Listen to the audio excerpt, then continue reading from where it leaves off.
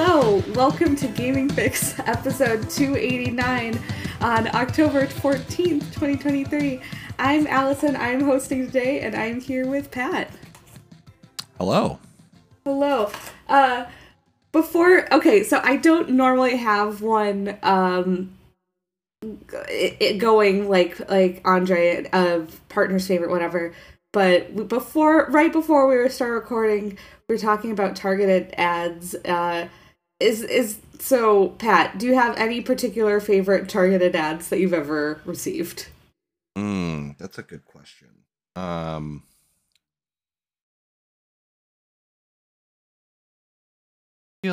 gotten some real wild ones. This was sparked by on Time.is. I got a weird Temu, I think that's how you say the name of the website, Temu ad for like young children shirts and latex thigh highs. So it's probably something like there was a while where I was getting these ads from Temu that had like cooking utensils. I think that's what they were, but they were like really, really, really weird and could have also been sex toys. I don't know. Who's to say? Yes, it was a real who's to say situation. That was pretty wild. I can't think of anything more weird than that. I do like I think it's funny when you scroll down to the bottom of news articles and there's like drivers in X municipality that you live in or near are baffled by this new rule. Oh, the classic weird trick that doctors hate and have a like weird photo of something where you're like, what even is that? And it's yes. Or you have like what I always love the ones where it's like targeted to your area specifically. Yeah, like that. Or it's like, what is this actor doing in Minnesota? And I'm like, I know for a fact that actor is not living in Minnesota. Yes. I would have heard about that if before, because people would talk about, why are they in Minnesota? But yeah, so I get a couple of those for like, yeah, like, this is what's happening in Minnesota. And I'm like, it's really not, but yeah, they want you to click it. Anyways, very funny. Games. Yeah, games. Yeah, games. Games are good.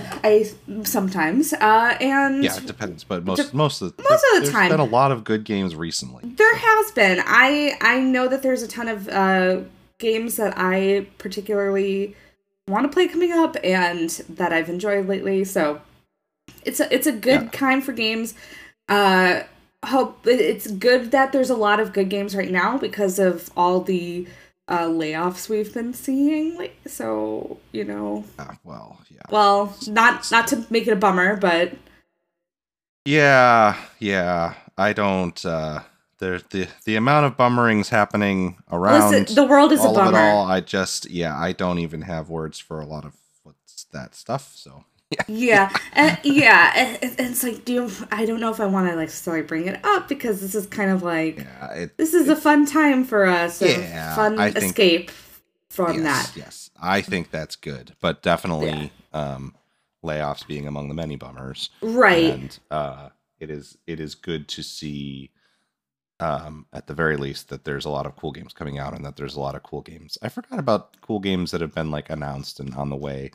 There's a lot of those too. So yeah, well, one of the games I don't have anything really to talk about it, but because I just started it, I feel like even other cool games that are in any other world would be focused on are just being just kind of being forgotten because there's too many good games out there right now. Because I picked up Wargroove 2 yesterday, and it's the sequel to the Advance War like strategy game. And yeah, it came out. People kind of were like didn't talk about it, and I think it's just because there's a million different games to play out there right now. So it seems pretty so far pretty familiar, like pretty similar to the original Wargroove, but it's you know, it's similar, but it's that's a good thing because the original Wargroove was really quite good. I never finished it, so I'm like, but from what I've seen, it's right now I'm just kind of finishing up through the tutorial, but I think it's a good start, and from what I've seen people discuss it, so it's a little bit more maybe accessible to newbies, especially. I was looking at the difficulty settings, and there is like a lot of things that you can do to kind of mess around with the difficulty.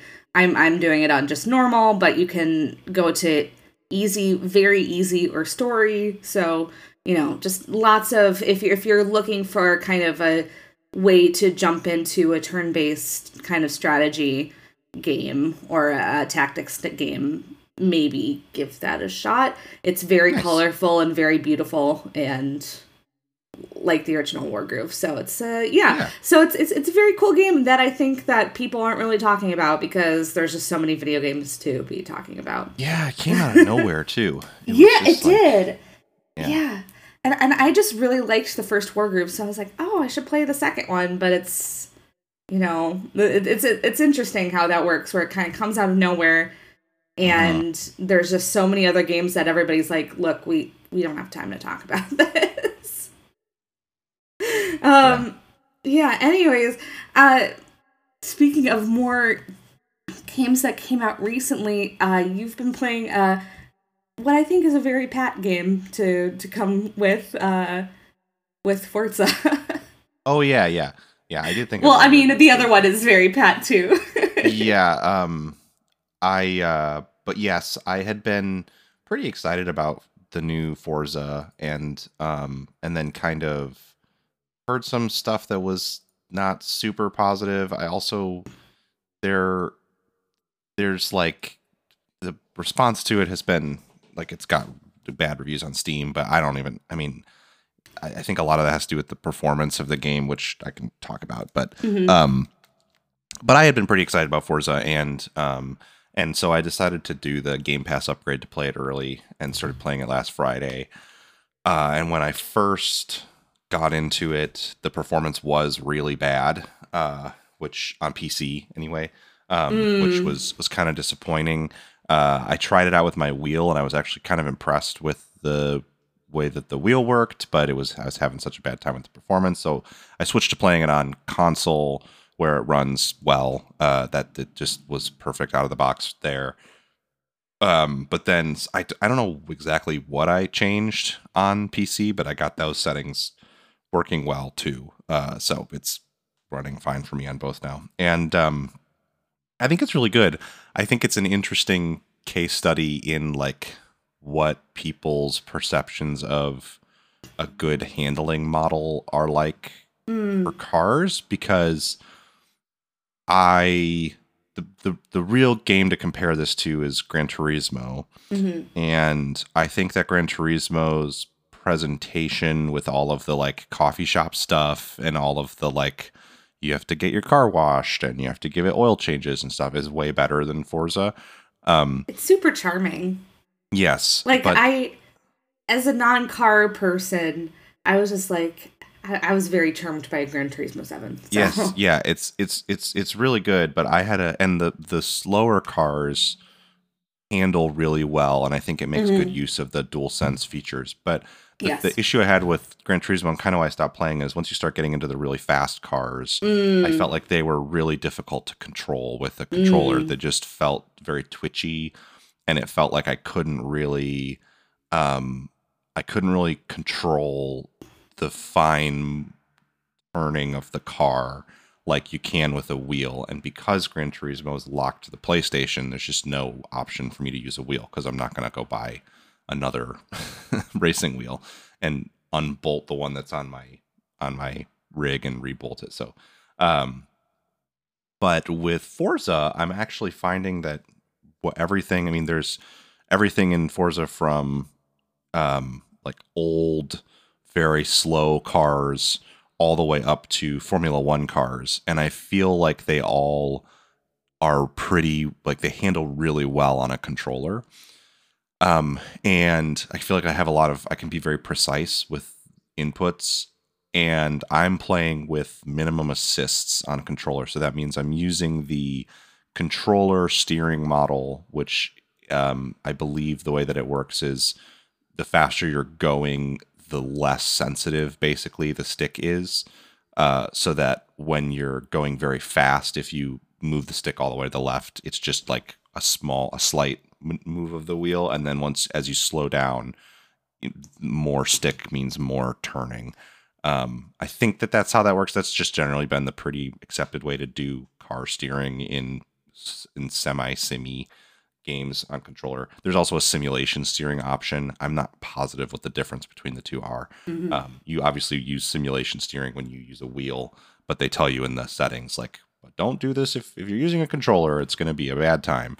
And then I also have ABS on, so anti-lock brakes. So you kind of have to use that when you have a controller because it's difficult to manage the threshold braking with a trigger.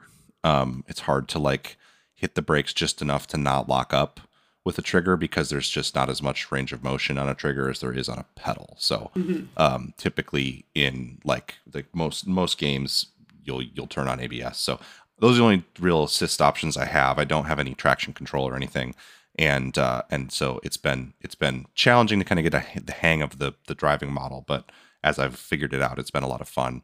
And I think the thing that's most impressive to me about the handling model is that different cars really do feel like they have personality. That's always been one of the things with Gran Turismo, and then also especially with stuff like The Crew and actually Forza Horizon, is I feel like the cars are all just like different numbers on a spreadsheet. Like they don't feel demonstrably different to control. They just, some of them turn more, some of them turn less, some of them go faster, and some of them like brake better.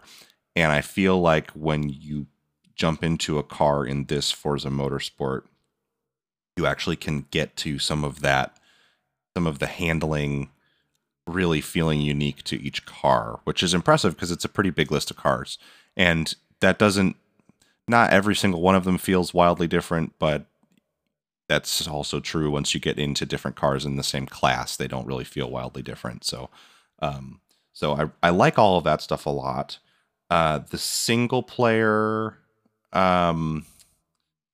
is kind of leaves. I think if you're only interested in playing single player, I would probably stick to playing this one on Game Pass because it leaves a little bit to be desired. It's basically just the same career mode from the last Forza Motorsport, which is fine. It's just like a list of series. And there's not really a lot of personality there. They give you a little like lead in at least that says like, it'll say like, you know, these cars sacrifice luxury in order to be at the top of their track game or whatever. And that stuff's fine. But the bigger issue with it is it's like, it'll be like, you'll do a series that's like, oh, practical performance. So it's hatchbacks that you might actually own someday. And then you'll do like track day, and it'll be like, now it's cars you might own someday that are kind of fast and you might actually take to a racetrack if you had them. And then it'll be like super sedans,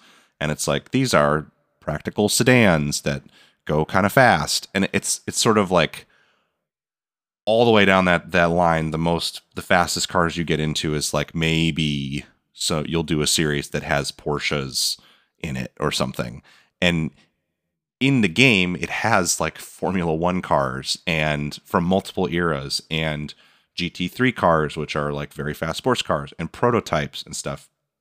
And those cars just aren't represented in the single player series. It's all like, what if this time we did practical cars, but only from the 80s? And those cars are fun enough to drive, but it feels kind of like the game's not really taking advantage of the breadth of its car roster. And so it gets kind of boring. And then also there are like, of the like 20 something series, there's like 2 or 3 of them that are faster cars, but they're all at the very end of the path for each of the like categories that they have. So they feel like, eventually you'll get to do them, but I feel like they could have sprinkled them in more. Like cars, they're using this philosophy of like, well, you drive the slower cars first and then you drive the faster cars later.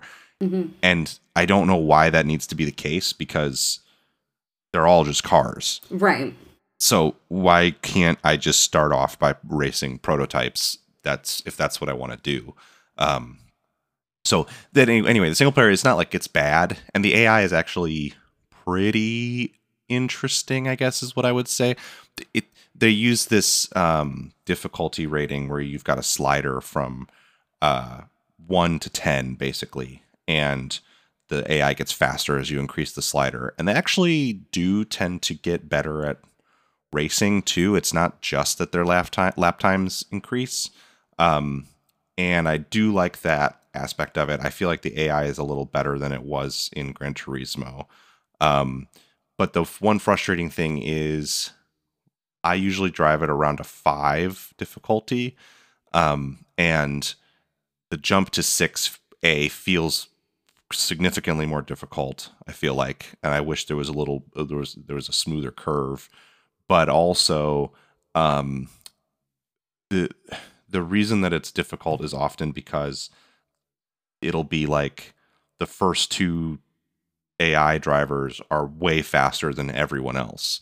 So it's a little frustrating because you'll be doing like a 6-lap race and I maybe break out, find my way up to 3rd, and then I have faster lap times than 1st and 2nd place. But because they're so much faster than the rest of the pack, they've spread way out and gotten far ahead, and there's just not time to catch them in a short race. Mm-hmm. So that can be a little bit frustrating sometimes, but it seems like it's been getting better. I don't know if they're tuning it as they go, or if there's algorithms or some kind of AI training of the cars that's happening as time goes on, because that seems to have been less and less of a problem the more I've played it. And I don't think it's just because I'm getting better, because I'm just not seeing the front cars get out quite so far ahead. So it's been a little bit better, and it is realistic to what actual racing is like. Typically, it's an exciting thing when cars are in a close battle for first place, because typically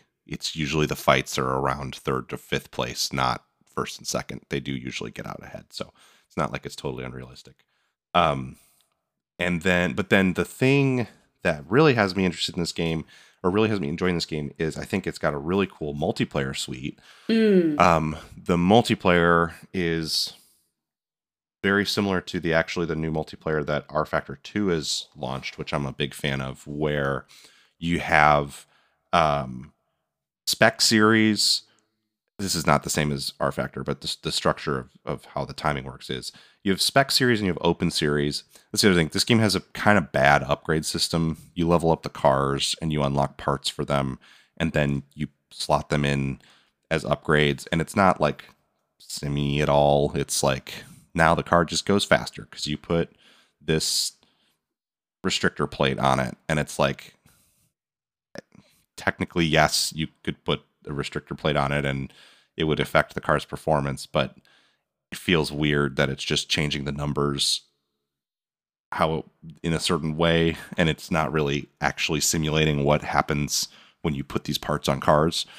So that could be better, but anyway, in multiplayer, you have spec and open series. Spec series are series where you don't upgrade the cars at all. You just drive them the way that they came.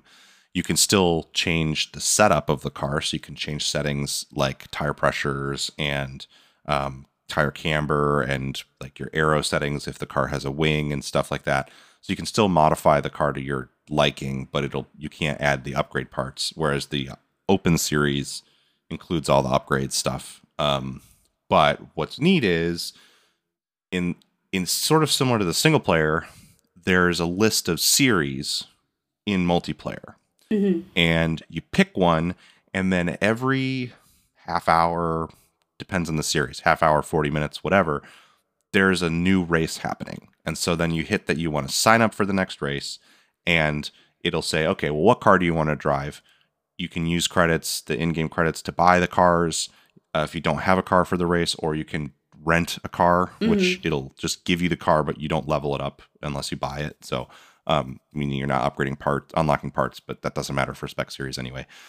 And then you get loaded into a practice session, so you can practice driving the car around the track for the race. At any point during that practice session, you can do your qualifying, where you set a time for the grid position, and then it grids you up for the race, and then you do the race, and then after the race is done, you can keep racing that series, and it'll just drop you into a practice session for the next race, usually with about 10 minutes left to practice and get up to speed. And so it's really cool because it feels more like, and then the track changes, each race. And then the series will be available for different lengths of time. And it's really cool because it feels like a kind of similar system to something like iRacing, where it has these scheduled races, but it's not quite as intense in terms of like the performance and handling models. So I think it really is an awesome kind of entryway for people, and I think that its structure is a little bit better to me than Gran Turismo's. So I'm pretty hot on that. I also really like how they've set up the like pit strategy and race length stuff, because there are short races, medium races, and long races. I haven't seen how long a long race actually is yet, because there were only medium races the night I was playing. But short races, the races themselves are like 10 minutes. Medium races, they're like 20 to 30 minutes. And then I assume the long races are closer to an hour. And in the medium length races, they kind of artificially, but it's fine because it works, increase the tire degradation stuff. So you have to pit to take tires at some point. And so in series where you can select tire compound, that means that you have the choice between like going on softs or mediums or hards, depending on how you want to handle your pit strategy, which is a lot of fun. That's one of the coolest parts of sim racing, is managing your pit stops. And the fact that they work that in the medium race is a lot of fun. And it's another kind of step for like your entry level sim experience, even though it's kind of a sim light handling model. So yeah, so I like that stuff a lot. I don't think it's perfect, but I think it's pretty interesting, and I'm hoping it's a platform that they're going to add a lot of content to over time to kind of help.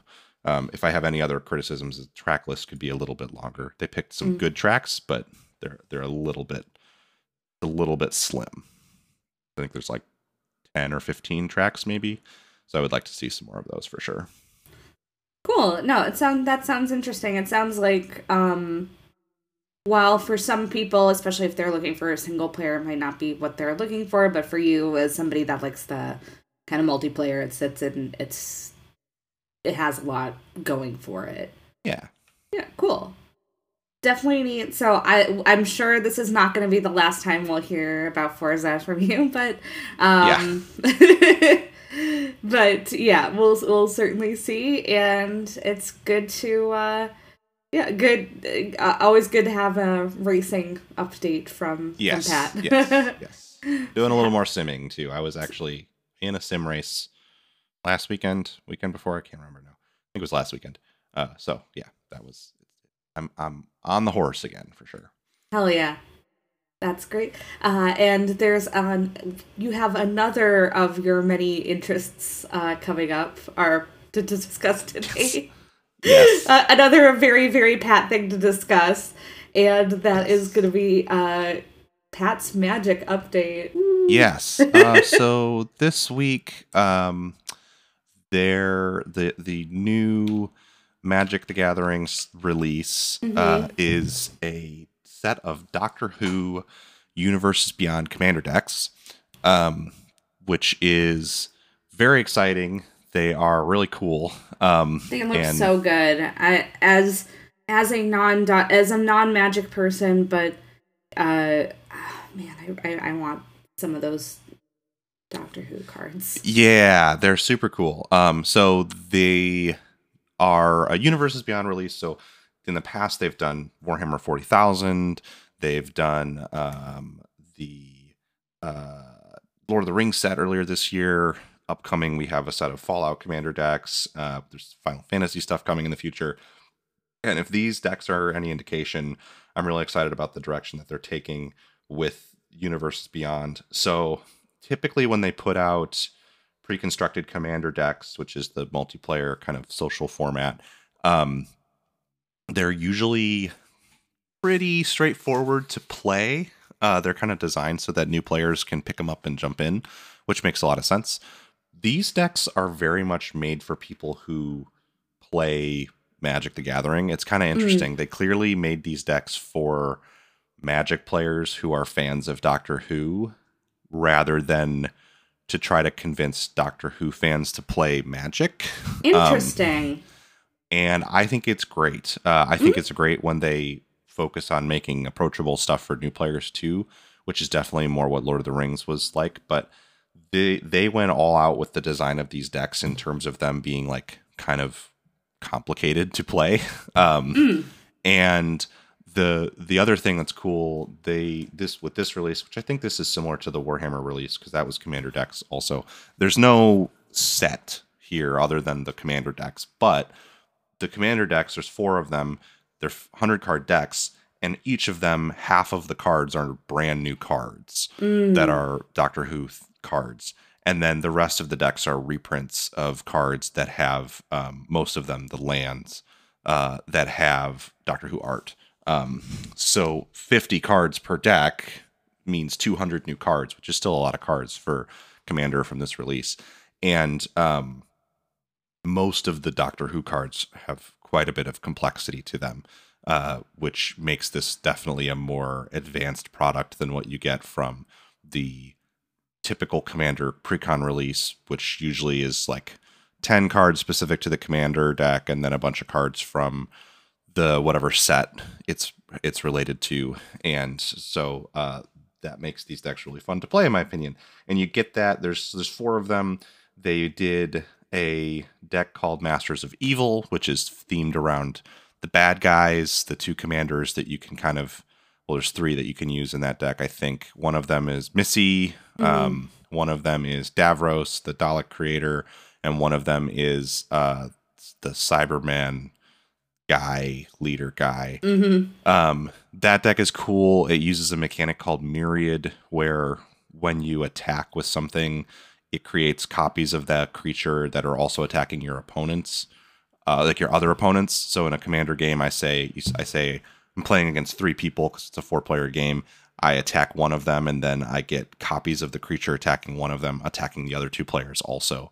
And so it does a bunch of fun stuff with kind of making those tokens. And then there's ways you can like keep them around. Normally you would sacrifice them after the combat. And then it also has this villainous choice mechanic, which is fun, where it's basically like there's cards that have conditions that need to be met, but once they're met, your opponent has to pick between 2 different bad things happening, which is fun. It'll be like, well, you can either take 3 damage or I get to draw 3 cards. And both of those things are bad for you in the long term. So that's very fun. There's a deck called Blast from the Past, which includes every Doctor before the 9th Doctor. So all of the first 8 Doctors along with their companions. And that deck is just super fun. It's what's called a Historic Matters deck. So historic cards are cards that are either legendary or artifacts. And so it'll do like cool things with your historic cards, and it will pump up cards based on playing historic cards and stuff. And they did a fun job with the modeling of the all the different Doctors and stuff. There's like a card that you can win the game if you have 13 Doctors on the battlefield or something like that. And doesn't. I don't think it has enough for you to win that way, but you could combine that with cards from the other precons. And then of course it has a deck called Timey Wimey, which is the one that is selling out everywhere and is It's the one one I that is going for the want. most. It was the one everybody wants because it is the 9th, 10th, and 11th Doctors. So you got your Christopher Eccleston and your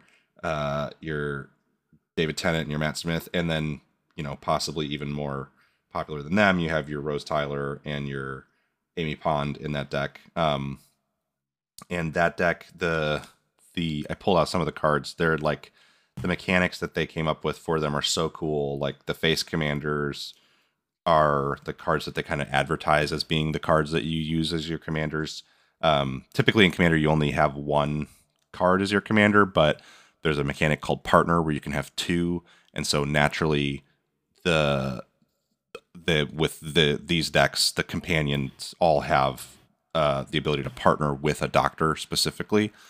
So you can have like Rose and a doctor, and like the 10th Doctor, the David Tennant Doctor, has a mechanic that when you attack, you can pull cards off the top of your deck until you find a non-land card, and then you put time counters on it, and then once the time counters, and then it gets a thing called suspend, which says that at the beginning of your turn, you take a time counter off, and when there's no time counters left, the card casts for free, basically.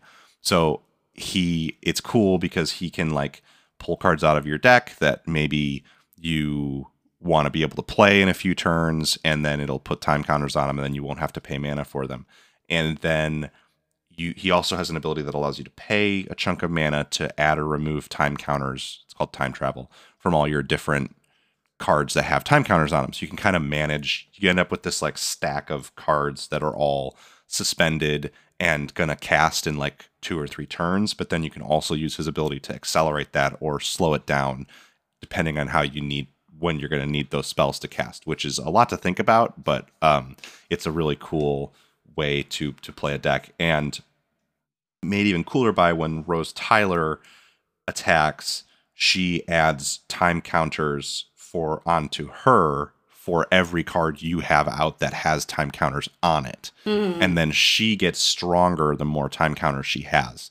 So you can end up in situations where it's like there's like 5 or 6 things with time counters in your play area, and she attacks, and then now suddenly she's like a +6/+6 because she adds a bunch of counters for the stuff that has time counters. So it's a really cool thing. But what's neat about these decks is that you can also mix and match companions and doctors to be your commanders. Like you could play the 9th Doctor. You could play the 9th Doctor, Chris Eccleston and Rose, and the 9th Doctor's thing is that when he untaps, you get an additional upkeep step, which the upkeep step is when your time counters come off of stuff. So you get to do it twice in a turn, and that could be interesting. And you could instead also play like Amy Pond and the 11th Doctor as your commanders, and they have a whole different set of ways that they interact with the time counters. So it's cool. And then they just did a really good job with like the there's a reprint of this card Farewell in the deck, which is a very powerful board wipe, where the way that it reads is choose one or more, exile all artifacts, exile all creatures, exile all enchantments, exile all graveyards. So you can just basically wipe the whole board with it. And it's a classic Magic card, a commander staple, because frequently you'll need to do that to prevent losing. But the art they did for it is the art of David Tennant like going into regeneration and saying goodbye to Rose and stuff. So it's like, and you like with a lot of these cards, it's like I just drew my hand and now I'm feeling emotional about the cards. Now I'm gonna play this. I'm gonna play this game and then be like, hang on a second, I'm just gonna be emotional about Doctor Who for a minute. Yeah. There's stuff like I love there's a card called Everybody Lives. And it basically like saves all the cards, and the flavor text on it is that like everybody lives, Rose, just this once, everybody lives.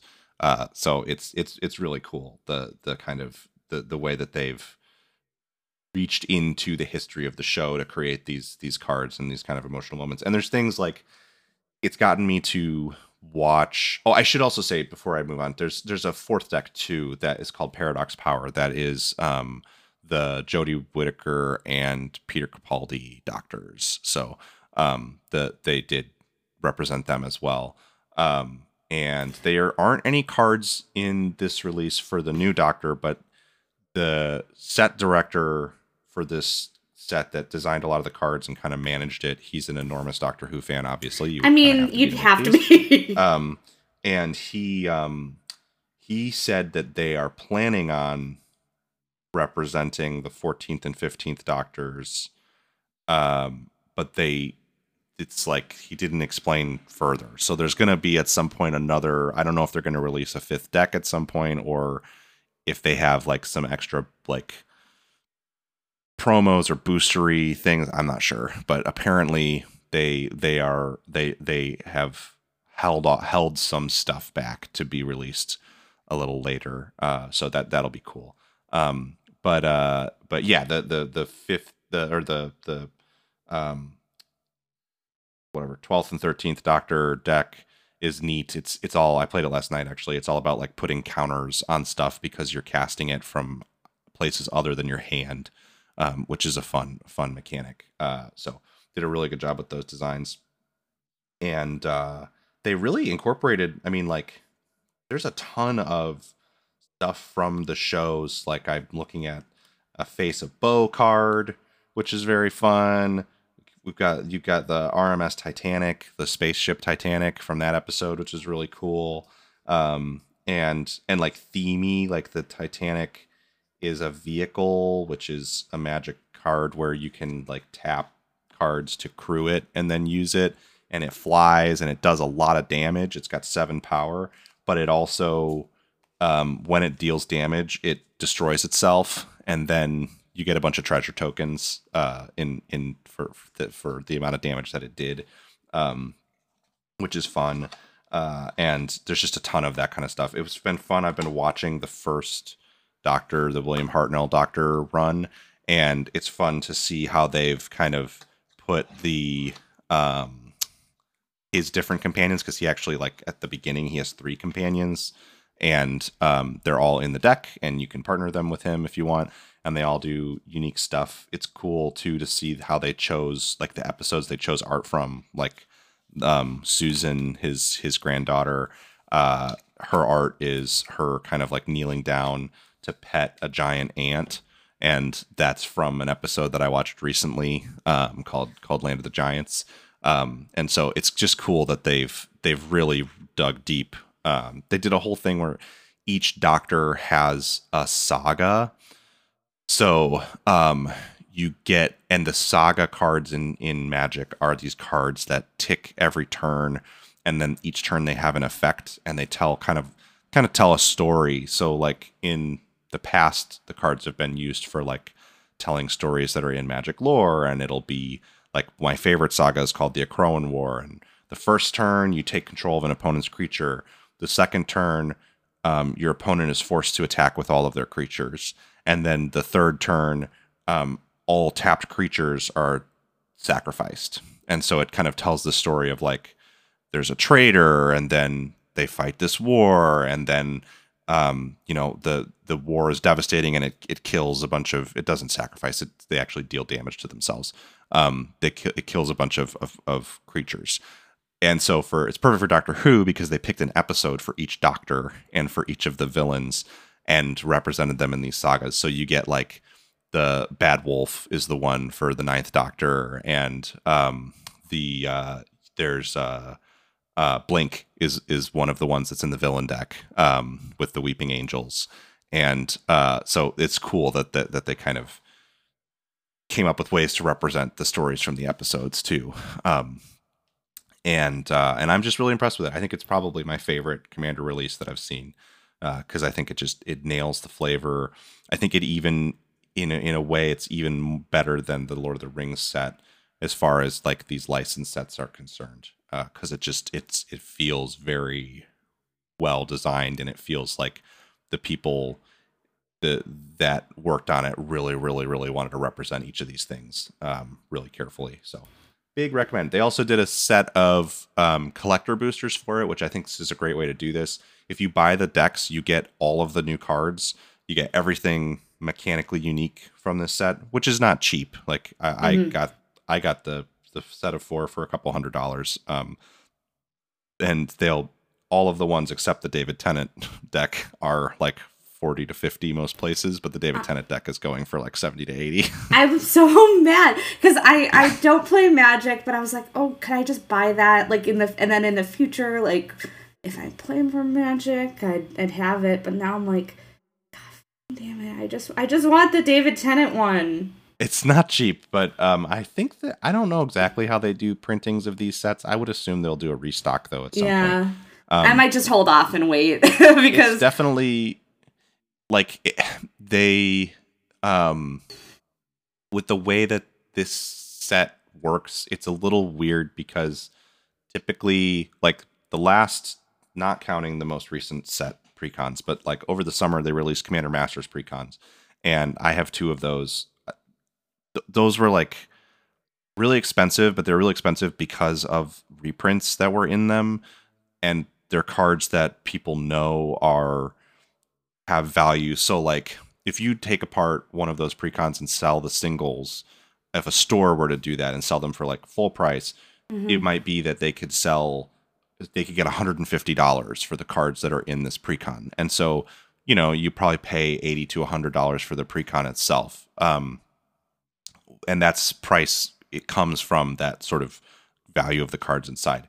Doctor Who decks are really weird because each one is half new cards that don't have a pricing history associated with them. So like as of earlier this week, if you had gone on to TCG Player to buy singles of the timey-wimey deck, it was like $400. But that price it's not reflective of what the price is going to be a week from now. Right. Because those are prices based on speculation and stuff. So it's hard to say what impact a lot of these cards are going to have in the format over the long term. But one thing that's cool that they did with this release, and that they've been doing with set releases too, but I think this is sort of the coolest deployment of it. They have these collector boosters, and they're kind of expensive for a sealed product. They're like, they should cost around $20, 20 to 25, closer to 20. And they only come with 15 cards, so that's a lot of money per card. But they're like really cool treatments of the cards. So it's all cards from the pre-constructed decks. So it's no new cards that you wouldn't get in those decks. But they have, they're all at the very least like foil or borderless. So they have like extended art on them. And many of them are what's called surge foiling, which is a really cool foiling technique that is like, it's kind of like, got like patches of like brighter foiling. And that's really cool. Their surge foils always have higher value attached to them too. So you get a bunch of surge foils. You also get these really cool TARDIS frame alternate arts. So the card itself, the border looks like the TARDIS. I'm going to find one to put in our chat. And they, in addition, they have comic book style art. So they actually went and got artists that did Doctor Who comic books to do new art treatments for the cards. So like I'm gonna put whereas the art from the decks themselves are kind of more realistic. So like I just put into our chat that the normal 10th Doctor that comes in the pre-constructed deck, and it looks great, and it's a really good. But you can get this version. Oh, that's cool too. Yeah, you can get that version in the collector boosters. So it's neat because, and what's neat about the collector boosters, I bought 2 of them, is they've always do collector boosters now with this sort of stuff. But for starters, I mean, they're cool, but like, and I like Magic lore and Magic characters, but like, I don't necessarily need a fancier version of just a normal Magic card because like, unless it's some kind of, I mean, there are some iconic Magic characters, but for the most part, I don't know. I don't have a connection to um a lot of the you don't generate a connection to a brand new character from a new set. Like you might think it's really cool, but I don't know if it's to the extent that I need some kind of expensive alternate art version of the card. So I've never really been that compelled to buy collector boosters. The Lord of the Rings ones were very cool, but they were too expensive. They were like 45, $50 for a collector booster because those were the boosters that had the chance at the serialized ring cards. So they were way overpriced. And it made it not fun. These do have serialized cards in them. They did do serialized versions of each of the doctors, but meaning that there's a, when I say serialized, I mean that like they printed um they printed it's 500 plus the number of the doctor. So like there's 510 serialized 10th doctors. Mm. But like, and it's cool, but people aren't as crazy about them as they are about the rings. They're not like gouging the price of the collector boosters. And what's nice is you take home the commander decks, you take home a pack of collector boosters. You know that everything you open from those collector boosters, you can swap into the decks and replace the cards and the normal versions of the cards in the decks with the kind of fancier looking collector booster cards. So like I didn't get like the 10th Doctor or anything, but I got a TARDIS frame Dalek Squadron, which is one of the cards in the Masters of Evil deck. And so I swapped that in for the normal Dalek Squadron in there. And I also got a foil TARDIS frame Weeping Angel. So I slotted that in for the Weeping Angel that was in the deck. And it's just kind of cool. So now when I play that deck, I have some kind of blingier, cooler looking versions of the cards, which is a lot of fun. So I think they handled the collector boosters well this time too. The TARDIS frame TARDIS card in particular is a fun looking because it uses the border and it has, Oh, that's cute. but it's also just like the door opening into the TARDIS. So that's kind of fun. That's neat. I like that one. Yeah. So I'm a big fan of this release. Yeah, it seems like a really cool release, and I will probably be keeping an eye on that deck to see if I will finally buy some Magic cards. Because it's so cool. They've been really doing a really cool job of. I know that the mechanics aren't necessarily aimed at new players, but in terms of aesthetic, I'm like, this is they've been making a lot of really cool cards. They're not. It's not absurd either. I mean, you can definitely learn to play it. It's not. I wouldn't say that it's prohibitive for new players. It's just nice that they put out decks that have kind of more going on than your typical Commander Precon. It's nice. Oh, for sure. Yeah, that's definitely nice for you and for other Magic fans who if you bought this deck and it's pretty much like kind of boring to play, that wouldn't be very fun at all. So yeah, it sounds like very cool. Definitely going to keep my eye on that, and I am sure. Again, we're going to be hearing more Magic talk from Pat in the future, but this seems like a very cool, I always like to hear about it, and there's a lot of really cool stuff that they're working on, so very neat. Yeah, so I only have I don't have that much more to talk about personally. I just played a little bit of well, not a little bit. I played a decent amount of the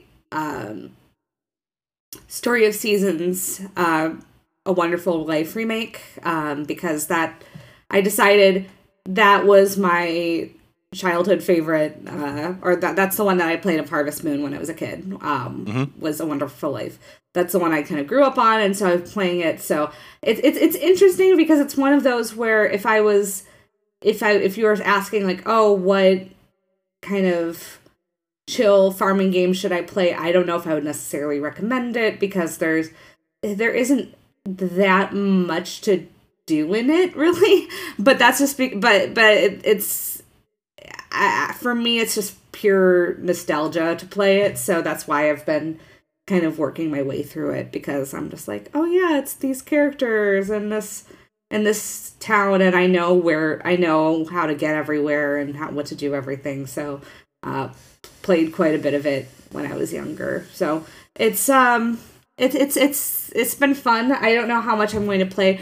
It's kind of sad, but one of the reasons I decided to pick it up is because the music in particular is very, very nostalgic for me. So I kind of just wanted to wander around and listen to the music and be like, oh yeah, it's this game. So,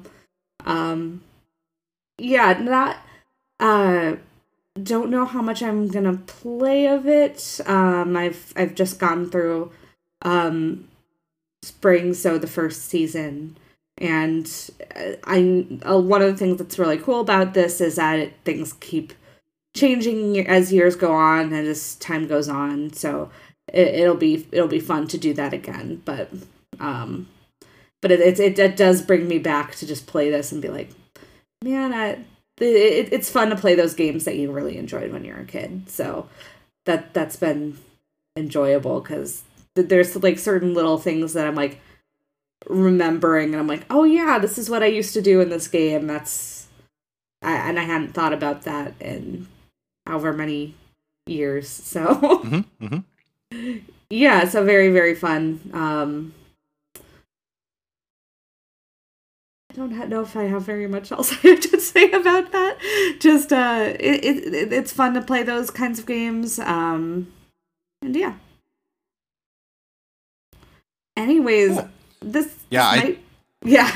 There's a farming game that I'm vaguely interested in playing that came out a few days ago called Harvest Island. Oh, interesting. It bills itself as a horror farming simulator. Oh, interesting. And it seems like it's maybe like kind of like you're just playing Stardew, but then as if you explore kind of further away from your farm over time, it gets more messed up and like scary stuff starts happening, and there's like eldritch gods or whatever. Oh, cool. So, I don't know. Might be a fun thing to play. It looks like it might be kind of cool to check out for this season.